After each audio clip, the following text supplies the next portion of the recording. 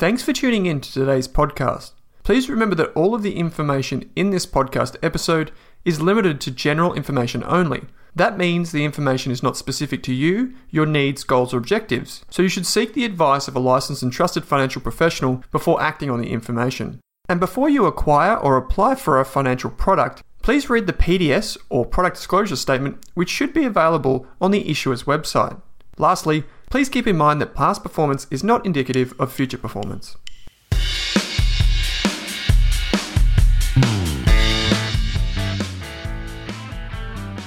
This is a very different podcast for the Australian Investors Podcast series. In this podcast, I interview Tania De Jong AM. Tania has a remarkable backstory, and so I'm thrilled to be able to chat with her. Her grandfather was a famous sculptor, her grandmother, the inventor of the foldable umbrella. Her mother was a quarterfinalist at Wimbledon, and Tania herself won a scholarship to play tennis in the USA, qualified as a lawyer, is a soprano and opera singer, the founder of 6 businesses and 3 charities, and more recently an advocate for mental health.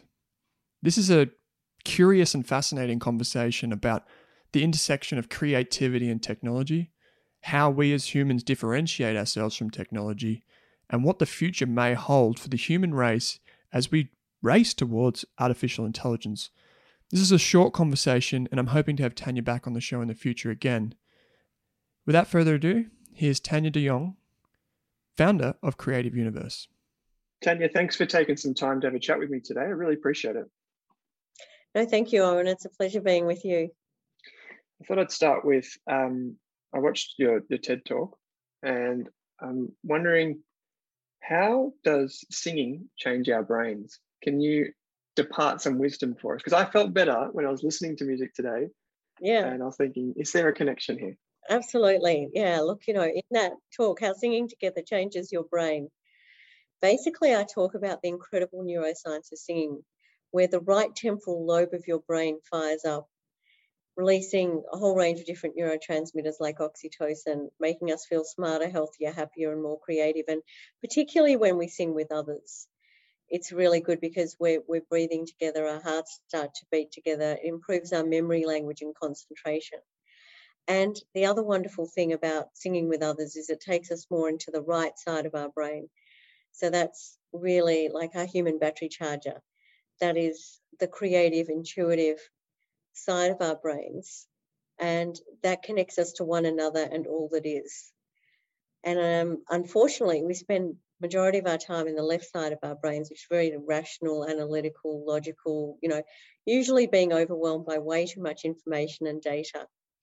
And the left side of our brain separates us. It keeps us apart from others. And, it's estimated that we spend about 85% of the time in the left side of our brains being overwhelmed by so much information. So it's not really any wonder that we're becoming more and more burnt out and depressed and stressed and anxious, especially at the moment. We're also coupled that with loneliness and social isolation because of lockdowns and so on. And so what happens is people are spending more and more time in that part, not really feeling connected to anything. And really, a lack of connection is what mostly leads to mental illness.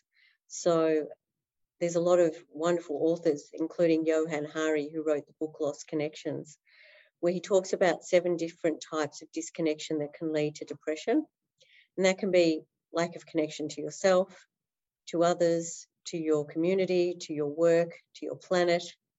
And there's 2 others. I can't even remember what they are right now, but it's a fantastic book. And, a lot of people think that it's around brain chemistry that actually creates depression and other mental illnesses, but quite often it's just simply about lack of connection. And of course, when you lack that connection, and particularly if you're suffering some kind of trauma, or you've suffered some kind of trauma or traumas in your life, it's much, much harder to connect into them and accept them if you're not connected to yourself, and the planet, and and so on. So what we're seeing now is this incredible mental health emergency, that is just erupting and increasing by the day.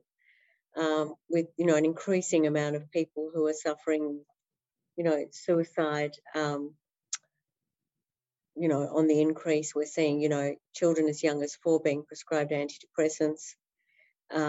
We're seeing 1 in 4 older adults, even pre-COVID, with antidepressant use. And it's estimated by some mental health experts now that as many as 1 in 3 of us could be suffering with a mental illness. I mean, even the most balanced and resilient people that I know are suffering some levels of stress and anxiety right now with what is happening in the world. So, really the elephant in the room is that we don't have the innovation in treatment to get the majority of patients well. So there has been no innovation in treatment for mental illness for the best part of 50 years, which is really tragic. So in the case of depression, only about 35% maximum of patients go into remission from existing treatments and or psychotherapy. And in the case of post-traumatic stress disorder, as few as 5% of patients go into remission from existing treatments. So the majority of patients are not getting well. Either they're staying stuck in the system and, clogging up the books of psychologists and psychiatrists who have wait lists of 1 to 2 years. In many cases, the really good ones certainly do. Or they're dropping out of the system and, of course, going down, for many, the slippery slope of social isolation and loneliness and not feeling supported and certainly not being well, not able to work, not being able to have high-functioning relationships. And, it's everyone's birthright in any community to be able to live a happy and fulfilling and healthy life and have access to the best tools that are available to them. And, psychedelic-assisted therapies in over 160 current and recent trials have had remission rates of 60 to 80%,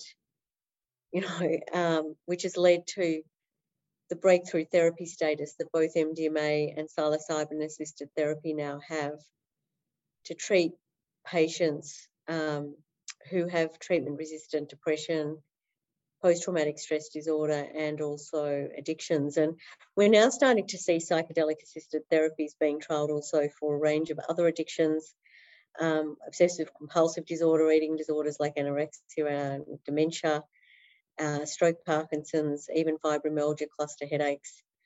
So these medicines and these treatments, and it's very important to say psychedelic-assisted therapy means the psychedelic, that is the medicine, the psychedelic medicine, with a short course of psychotherapy. So just the medicine on its own in general is not going to get people well. It's the combination of the medicine that opens the patient up to working with a psychotherapist and really fast-tracking their therapeutic recovery, I guess, and getting them well. I'm going to talk more about mind medicine in just a moment and basically everything you're working on today, which is a lot. But maybe for those people who aren't aware of who you are and what you've done, your CV and everything that you've accomplished is incredible. Can you tell us a little bit about yourself and kind of, I know that your grandmother, I believe it was, invented the foldable umbrella. You studied law. You went on to do a scholarship in the USA for tennis. Well, that's true. I forgot about all that. Soprano. Tell us a little bit about Tania. Yeah, so, I'm the daughter and granddaughter of Holocaust survivors. So, most of my relatives were killed in the Holocaust. And my grandmother in 1929 did invent the first foldable umbrella in Vienna, which was manufactured there for 10 years. Then her and my grandfather and my mum, who was 3 months old at the time, miraculously escaped Vienna just before the Nazis really came and took away most of the rest of the family. And so then she was forced to sell her patent to the German authorities. Sorry, her royalties. But she's still named as the patent holder. It's just that the royalties were reassigned because then they didn't know where the family was going to go anyway. They ended up, in Australia in a, internment camp, and eventually were allowed back out into society in the 1940s and rebuilt their lives really from scratch with nothing. they'd lost, properties and a lot of stuff. But they're resilient people and they managed to restart their lives as artists. My grandfather was a very famous sculptor. Anyway, my mother was also, yes, she was a tennis champion and she won the Dutch Open and got to the quarterfinals at Wimbledon and so on. And she and my dad met in Israel in 1962. I was born in the Netherlands. My dad is Dutch. He was also hidden away during the Nazi regime and miraculously also survived. So by any rights, I shouldn't be here. And so, I've been in Melbourne most of my life. I was born in the Netherlands, but came here at 1. I'm a serial entrepreneur and social entrepreneur. So I've set up 6 businesses and 3 charities. I mean, in sort of my adult life, even before I was 18, I'd set up quite a lot of entrepreneurial ventures. I had a tennis Can you give us an example? Sorry. Yeah, so I had a tennis coaching business, a singing teaching business, even sort of in my early 20s. And I also, even when I was young, I think between the age of about 5 and 15, I used to have a gemstone tumbling business and make gemstone jewelry, which I sold out the front of my parents' house. And, my brother and I used to run magic shows and charge admission for those. And so, I think I am a bit of a born entrepreneur. And I'm a really strong believer that, we can all be creative entrepreneurs. And I think it's going to be really important going forwards because, it's estimated that a huge percentage of middle-class jobs are going to become redundant. I mean, even before this pandemic, it was estimated that over 60% of current middle-class jobs would become redundant in the next decade. And this was probably about 3 or 4 years ago. But I think now what we're seeing is, increased automation and digitization and robotics and, artificial intelligence and so on. And I think that we're going to see, and we have seen more and more people either leaving the workforce or not participating in it as much. And, of course, a lot of businesses, will find every shortcut to automate and save costs and, and human resources takes a lot of time and energy because, managing people is hard and costly. So I think what we're really seeing is we're seeing this massive increase in population, I guess, that is going to need to find different ways of being citizens, active citizens and entrepreneurs. And, I do a lot of speaking, a lot of keynotes, both for large corporations and government and academia as well. But I also do some keynotes for, emerging entrepreneurs and university students and sometimes schools as well. And I really encourage young people to really unleash their creative and entrepreneurial flair and just learn what it's like. I really love those lemonade stands when you see little kids selling lemonade in your neighborhood or whatever. I think how cute. I don't have any sugar, but I always just give them a little donation and say, keep going. You want to be an entrepreneur one day,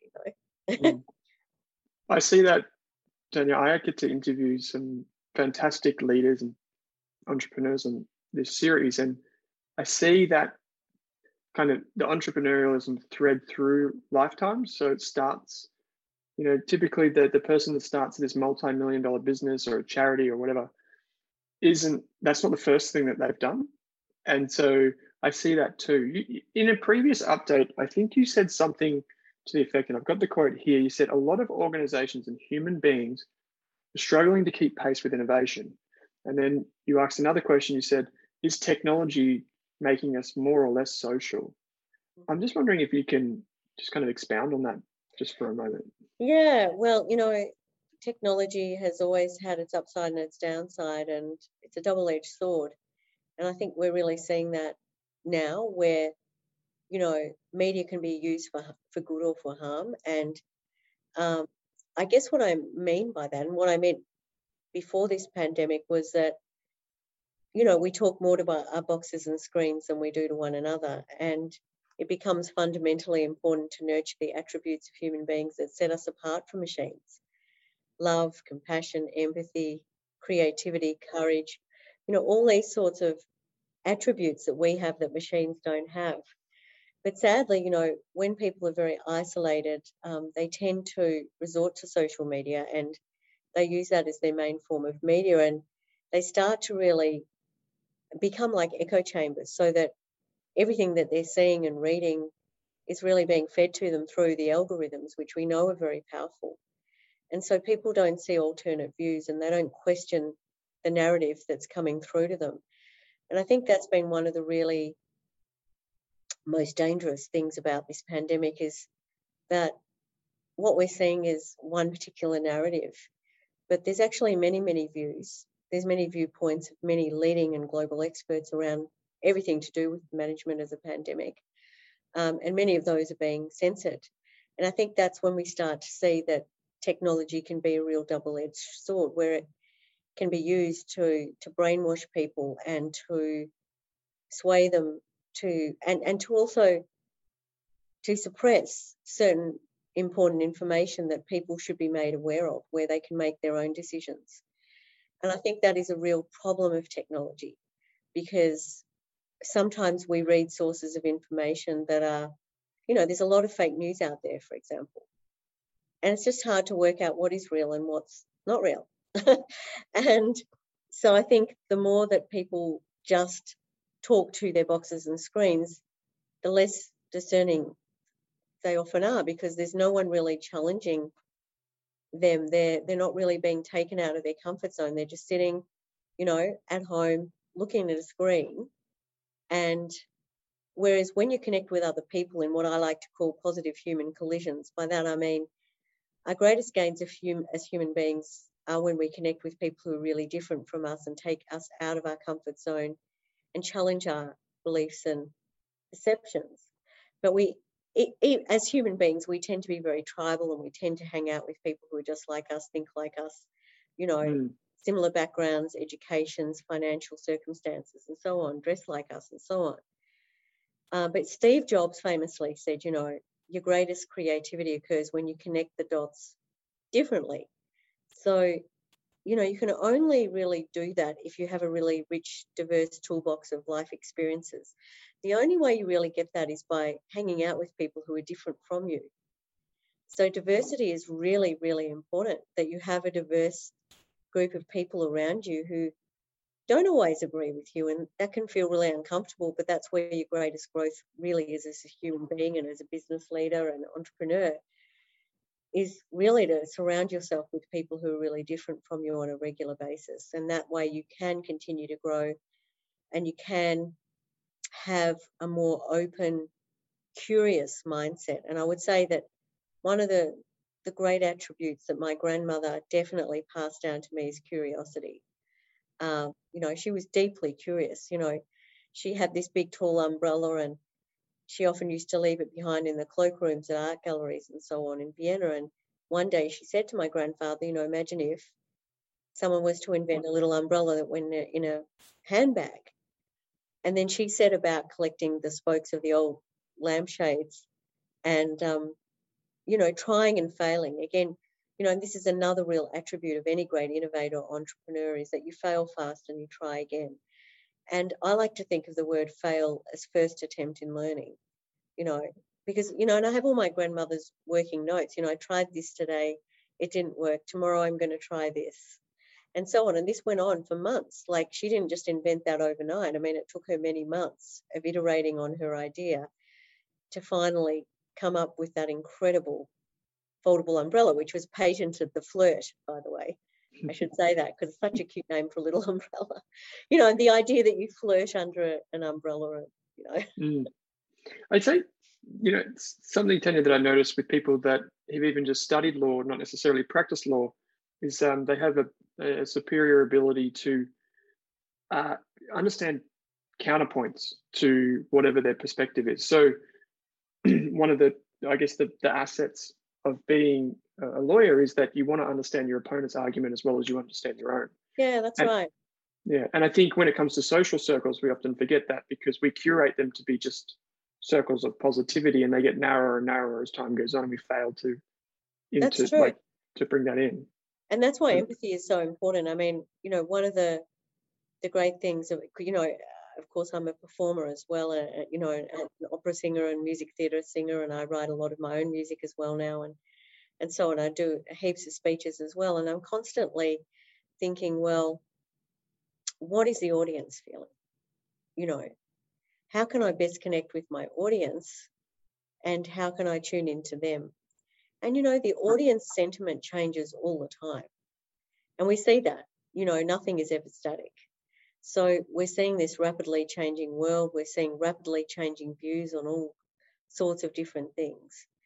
And I just think it's really important for people to get out of their echo chambers, their bubbles, and start to really build those bridges of connection between diverse people. And I've done that very deliberately with many of my projects. Creativity Australia, my second charity, which brings together haves and have-nots in choirs of social inclusion. With the Song Room, my first charity, you know, bringing creativity and arts learning to disadvantaged students in schools who would normally not have those sorts of experiences. And that has improved their learning outcomes. So, you know, we mustn't forget the role of the arts and creativity as well to help us unlock more of our own creativity and more of our skills. You know, there's something, you know, people often say, oh, you know, what have you got to do? How is it that, you know, you're an opera singer and how come you run all these businesses? Well, actually, I think that my being a creative performer has actually helped me to set up my businesses, and that the skills that I've learned from being a performer have been very transferable into the entrepreneurial and indeed the charitable space as well. Do you think that comes from just do you think that comes from, like, just giving it a go and putting yourself out there? Is that I think so. Yeah, well, because when I set up my group Potpourri, which is like 30 years ago, it's hard to believe, but you know, there wasn't, like, we didn't have all this access to the internet, so we were touring around different places, and I'd literally try and think, well, how can I get us more gigs? How can I get us out there? And I'd literally look up the local phone book. There were phone books back then, and I'd find, you know, event organisers or other people, and I'd contact them and I'd see if they were interested in coming to watch us so that they might book us in the future. And then I'd start to write hundreds of letters, and then, of course, finally emails emerged. And thank God, because, you know, I was actually handwriting letters like for many years. And it was really just because we had to find more work. You know, what's that saying? Invention is the mother of, or father of, you know, sorry, necessity is the mother of invention, you know. And so it was like, well, if we're going to get gigs, we're going to have to find gigs and we're going to have to make connections. And so I just really just literally pounded the pavement, well, the phone book, whatever it was that I could do to try and build work up for my group. In fact, it got to the stage, you know, through a large part of the time that my group still performs, but we, you know, there was a time there where we were traveling around the world and we were doing 130 performances a year, like, you know, a really successful strategy in the end, but it was exhausting. It was really exhausting. But yeah, I mean, I think you just get into a space where you go, well, I mean, you know, most successful businesses and successful people have not, they appear to have been very lucky, but most of them have worked incredibly hard and been very persistent and just not given up on their dreams. And if you look at it, there's very few that haven't worked incredibly hard to achieve success somewhere along the way. Yeah, it's a saying, you don't fall your way to the top. So it's interesting. I know we're pushed for time, so there's maybe just two more questions I want to ask you. The first is, can you just relive the story of how Mind Medicine Australia came to be? And I think maybe your story, but also maybe you can just set the scene a little bit for basically what happened up until the 1970s and then kind of restarting that. Yeah, sure. So basically, yeah. So firstly, I guess I want to just say to people, you know, I've always been pretty anti-drugs and I really didn't even know what psychedelics were.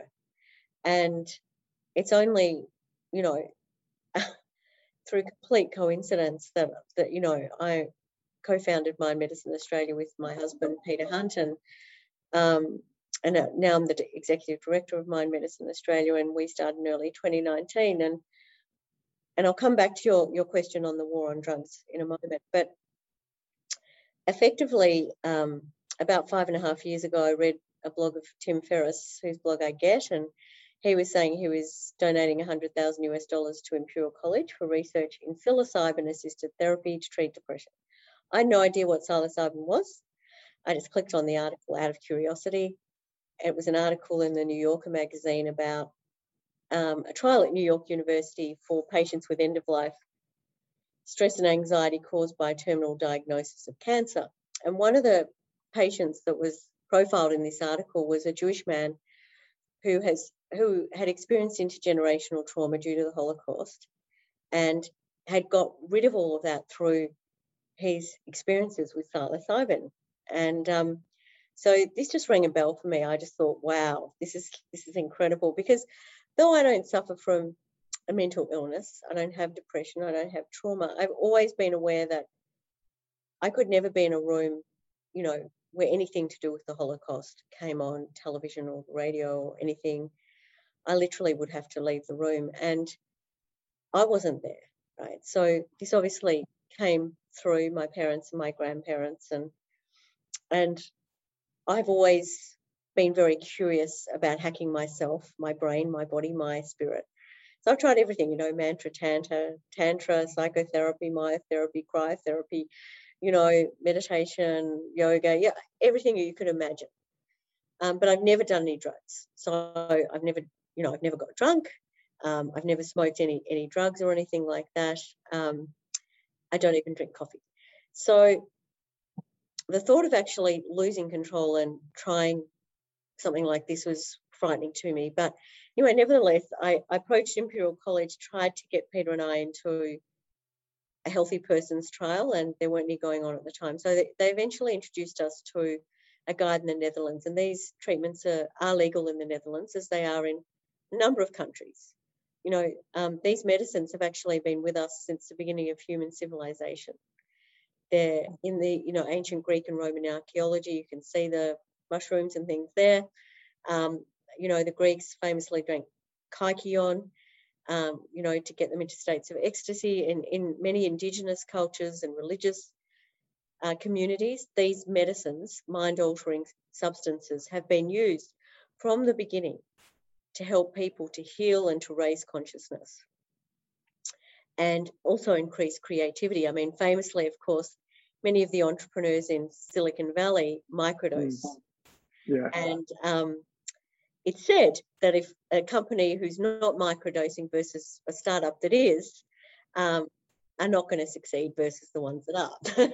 But anyway, so, I really wasn't that aware of all of this. And so we eventually flew to Europe. We met this Dutch guide. We went through this, significant dose of psilocybin preceded by Syrian rue, which is a MAOI inhibitor. And we were transported into multiple dimensions, unbelievably connected to everything. History. The visions that I saw were just extraordinary. And the sense of connection and oneness was so deeply profound. I mean, this was probably the most, certainly most people describe these sessions, when they're done in an intentional way, as one of the top 5 most meaningful experiences in their lives. And whoever says that about a medicine, right? Yeah. So, but, for me, I guess it was probably in the top 1 or 2. And the same for my husband. And it was so profound. And we came out of the experience and nothing was ever the same again. I've never seen anything in nature the same again. Every leaf, plant, flower, animal, raindrop, everything. You just realize the fractilian nature of everything on this planet. And you also just realize how blessed you are to have a human existence. Really, it's very profound. And the connection to self, to others, to planet is really, really a gift of these medicines. And that's what provides a window for skilled therapists to work with the patient to get them well after 2 to 3 treatments with a short course of psychotherapy. You compare that against a lifetime of mental illness sentence for most people. How could we deny that to anyone, given the increasing suffering and suicides in our community? And so we started doing an enormous amount of research. We met a lot of the researchers. We, watched videos. We read every book. We went to conferences and events around the world. And then we realised that Australia really didn't have an ecosystem to make sure that these medicines could become available through the medical system to patients who are suffering with treatment-resistant conditions in Australia, wherever they were based, no matter what their financial circumstances, so that they would become accessible and available and a first-line treatment option. And so we really started to, at that point, think, okay, we've got to start a charity. And we'd already started, so Peter and I had already started between us 4 charities. So this is our 5th charity, and we had vowed that we were not going to start any more charities. I mean, before we had this psilocybin experience, there was no way. We were divesting our portfolios. We had so much on, and charities take an enormous amount of commitment, as I'm sure you would appreciate. And so anyway, we set about setting up the charity. We launched in early 2019, and we have four core strategic pillars: education and awareness. So, doing podcasts like this, we run a lot of webinars, free webinars. We have an enormous global summit in November with all the leading researchers and doctors from around the world. I mean, people should definitely sign up, and I can give you MMA 2021. It's a special discount code to get discounts off summit packages, which we'll share with you after this as well with the notes. We've started chapters all over Australia and New Zealand to build grassroots awareness and educate local communities and grow this movement. We started the first certificate in psychedelic-assisted therapies to train psychiatrists, doctors, therapists, psychologists, social workers, nurses, paramedics. It's the first one in the Southern Hemisphere with a world-class faculty. We're developing a centre of excellence in partnership with some unis, and we're working with the TGA on rescheduling of the medicines and setting up ethical and legal frameworks, rolling out of clinics, manufacturing of the medicines. I mean, we're really just creating the ecosystem here in Australia so that we can be at least at the same place as the rest of the world in this field. And I think what's important to say, because you run, an investment podcast, is that the interest in this space is through the roof from investors. I mean, we are approached by investors, multiple times per day. And we have a lot of investors who are donating to us, because we're a charity as well, who want to be close to the action and learn more from us about, what are the best organisations in the world to invest in, because there is a lot of hot air in this space at the moment. The medicines and treatments are extremely prospective, and they will become, they are considered the next big thing in psychiatry, and they were back in the 1960s and 50s, as you alluded to earlier. But what happened is over 50,000 patients took part in treatments in medically controlled environments back then, and they were healed of multiple conditions. They were also used, even MDMA-assisted therapy was used for relationship counselling as well, very successfully.